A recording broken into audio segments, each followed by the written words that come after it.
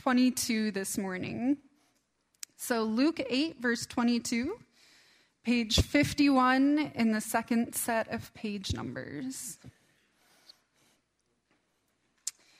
Luke 8. One day, he got into a boat with his disciples, and he said to them, "Let us go across to the other side of the lake." So they put out, and while they were sailing, he fell asleep. A windstorm swept down on the lake, and the boat was filling with water, and they were in danger. They went to him and woke him up, shouting, "Master, Master, we are perishing." And he woke up and rebuked the wind and the raging waves. They ceased, and there was a calm. He said to them, "Where is your faith?" They were afraid and amazed and said to one another, "Who then is this, that he commands even the winds and the water, and they obey him?" Then they arrived at the country of the Gerasenes, which is opposite Galilee. As he stepped out on land, a man of the city who had demons met him. For a long time he had worn no clothes, and he did not live in a house, but in the tombs. When he saw Jesus, he fell down before him and shouted at the top of his voice, "What have you to do with me, Jesus, Son of the Most High God? I beg you, do not torment me." For Jesus had commanded the unclean spirit to come out of the man. For many times it had seized him. He was kept under guard and bound with chains and shackles, but he would break the bonds and be driven by the demons into the wild. Jesus then asked him, "What is your name?" He said, "Legion," for many demons had entered him. They begged him not to order them to go back into the abyss. Now there on the hillside, a large herd of swine was feeding, and the demons begged Jesus to let them enter these. So he gave them permission. Then the demons came out of the man and entered the swine, and the herd rushed down the steep bank into the lake and was drowned. When the swineherds saw what had happened, they ran off and told it in the city and in the country. Then people came out to see what had happened, and when they came to Jesus, they found the man from whom the demons had gone, sitting at the feet of Jesus, clothed and in his right mind. And they were afraid. Those who had seen it told them how the one who had been possessed by demons had been healed. Then all the people of the surrounding country of the Gerasenes asked Jesus to leave them, for they were seized with great fear. So he got into the boat and returned. The man from whom the demons had gone begged that he might be with him, but Jesus sent him away, saying, "Return to your home and declare how much God has done for you." So he went away, proclaiming throughout the city how much Jesus had done for him. The word of the Lord. Let's pray together. Father God, we thank you for this opportunity that we have to come together this morning and to reflect on the word that you have given us.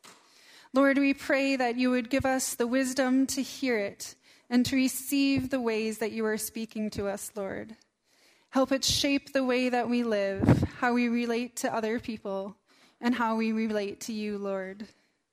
Lord, we pray that you would remove any distractions and help us stay focused on you, and that everything we do might bring all praise and glory to your name. Amen. So I wanted us to start a little earlier in Luke today, because I think it provides a pretty great contrast to the passage that we have. Because we have two instances where Jesus is interacting with people, and they see his miraculous power, and they are afraid. But how they act out of that fear, what their response to that sense of fear is quite different. And that's where I want us to spend some time this morning. And if you think this kind of sounds familiar, yes, a couple weeks ago, Pastor Chelsea talked about fear. And yes, we've been talking about how to live into the things God is calling us to. But I think that is part of the beauty of the lectionary, is it takes us to these passages that kind of repeat some of these big themes. Because I know I can at least speak for myself that I can hear something once and be like, yeah, it's a great idea. And then I don't always go out and put it into practice yet. And so then I hear it again and I'm like, oh yeah, I wanted to work on that. Thanks, God. So that's where we are today. We're going to talk again about what it means to recognize this fear and how to respond to it. So we don't get a full picture about the disciples on the boat. But we do know that they were afraid. But then they recognized God's majesty. And they couldn't really get away from Jesus. They were on a boat. They had some limited options. But we do know that they stayed with him. They could have, once they got to shore, been like, okay, we're a little overwhelmed. He just calmed the sea. I don't know that I want to hang out with him anymore. But they stayed with him. But then we go through this passage where we see that Jesus doesn't just have power over the earth. He doesn't just have power over the elements. He also has power over the demons. He is able to command them to leave this man. And that terrifies the people. Now, if we read into this carefully, we see that some of the fear might also be about their livelihood. Because the pigs that were on that hill, they weren't just wild pigs. They belonged to these people. This was their livelihood, and it is all now gone. The way that they found security, Jesus just kind of wiped out. And so there's some of that fear of like, what are we going to do now? And there's probably even a little bit of anger of like, who is he to rob us of our livelihood? But we see in multiple places here this word fear, and they were overwhelmed with fear. And that's what God brings about. When we truly understand the power that God has, it can bring in us fear. Because that kind of power doesn't leave things as they are. It doesn't maintain the status quo. It calls you to be willing to say, yep, I lost everything, but God worked a miracle here, and I'm going to celebrate that. Because this was an amazing miracle. This man who had been isolated from his community for years was fully restored. They saw him brought back to the way that God had intended him to live, and demons being gotten rid of in the process. And they say, Jesus, you got to go. Like, you came here, you did the miracle, we saw it. We got together and we voted, and you need to leave right now. We don't want you to stay. And so Jesus leaves. He doesn't say, no, let's talk it out. He just gets back in his boat and he goes. And I wonder if as he was sailing away, if those people realized yet what they were missing out on. If they knew what it meant to have sent the coming Savior on his way. That the opportunity for teaching and for more miracles that they could have had, they just casually threw it in the trash. Or I wonder if it took them a while. If in that moment they were so busy being angry about the swine and so scared about what it might mean for this man to stay and keep changing things. Eugene Patterson wrote the message, and he paraphrases it in this way. He says, those tending the pigs, scared to death, bolted and told their story in town. People went out to see what had happened. They came to Jesus and found the man from whom the demons had been sent, sitting there at Jesus' feet, wearing decent clothes and making sense. It was a holy moment. And for a short time, they were more reverent than curious. Then those who had seen it happen told how the demoniac had been saved. Later, a great many people from the Gerasene countryside got together and asked Jesus to leave. Too much change, too fast, and they were scared. How does that resonate with us today? Because he captures here this unique kind of societal feature of when it was just a couple people, for just a moment, it was more reverent than anything else. For just a moment, they were like, wow,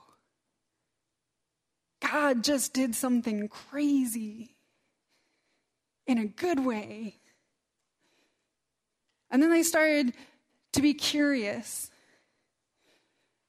And they started to think about the repercussions of what it might mean for someone to be doing crazy things in their midst.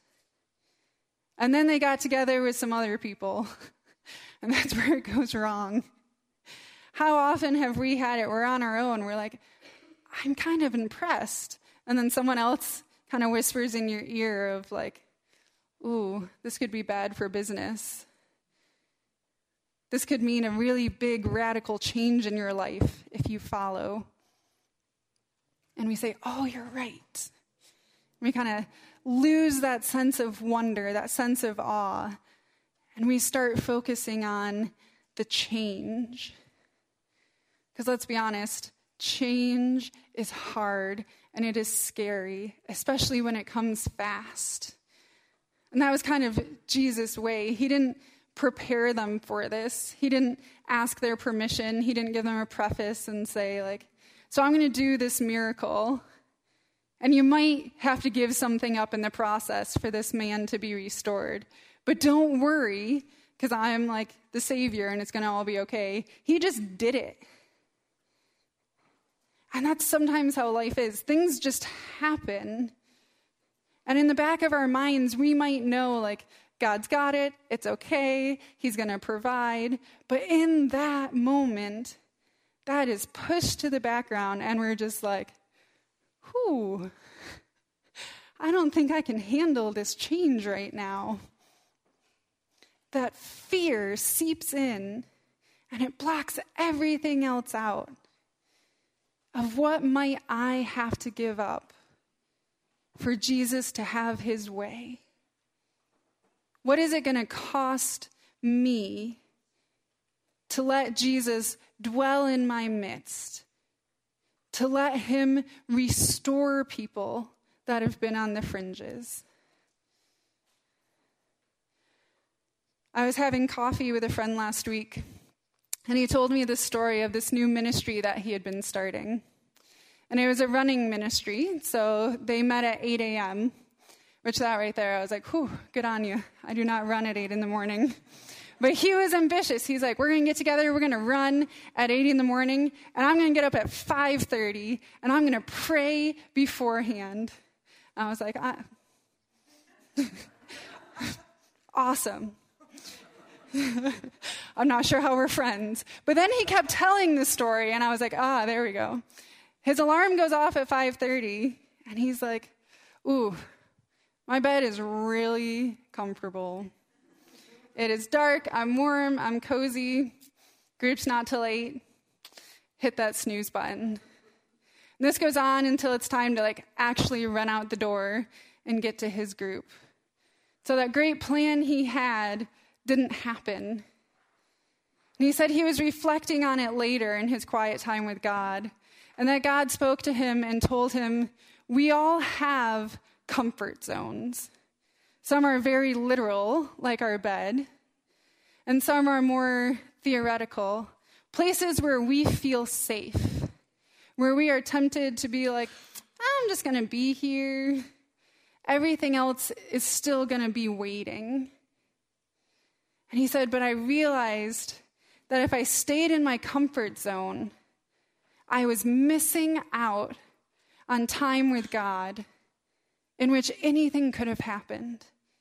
God could have done amazing things in that time if I had just gotten out of my comfort zone. But I chose to stay where I was, and I missed it.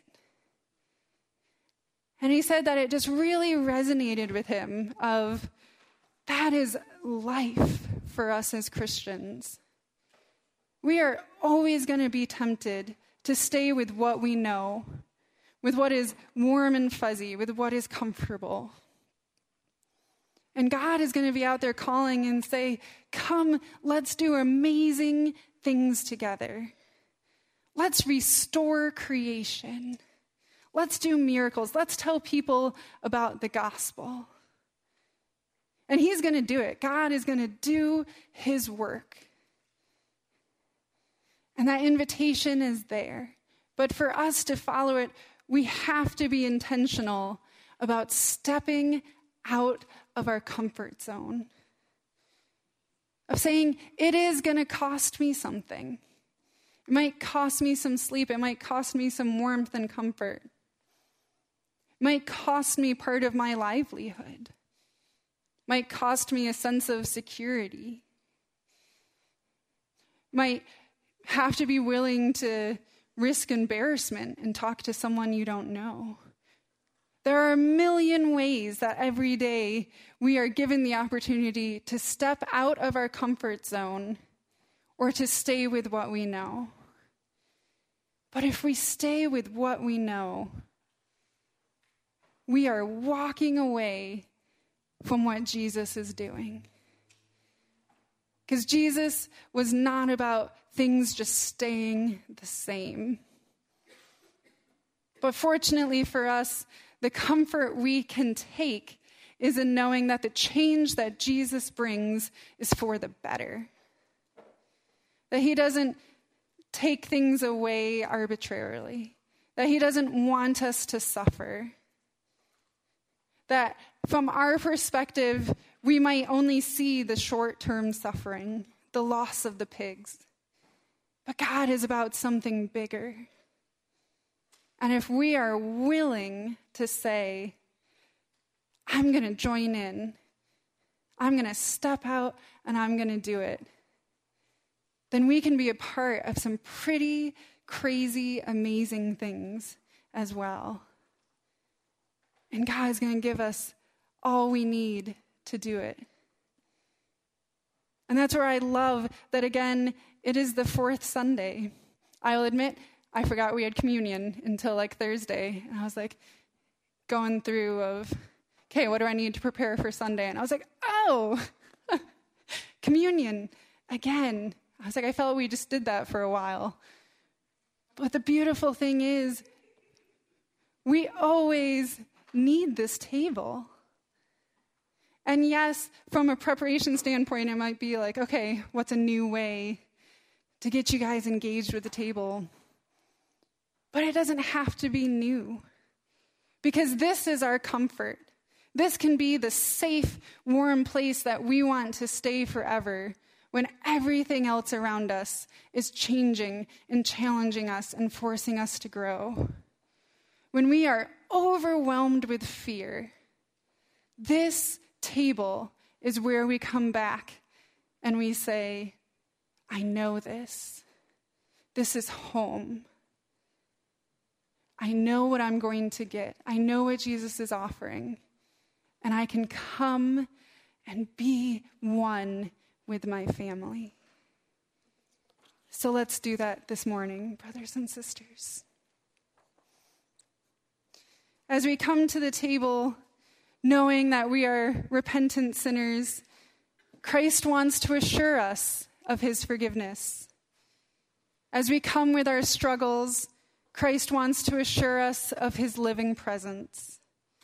And as we come with our doubts, Christ wants to touch us with his flesh and blood and the reality of his life.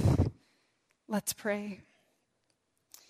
Holy God, creator of each of us, we exclaim with the psalmist, Lord, you have searched me and you know me. You created my inmost being. You knot me together in my mother's womb. I praise you because I am fearfully and wonderfully made. With thanksgiving and delight, we acknowledge that none of us is the mindless product of arbitrary forces of nature. We are persons created by you with fatherly care.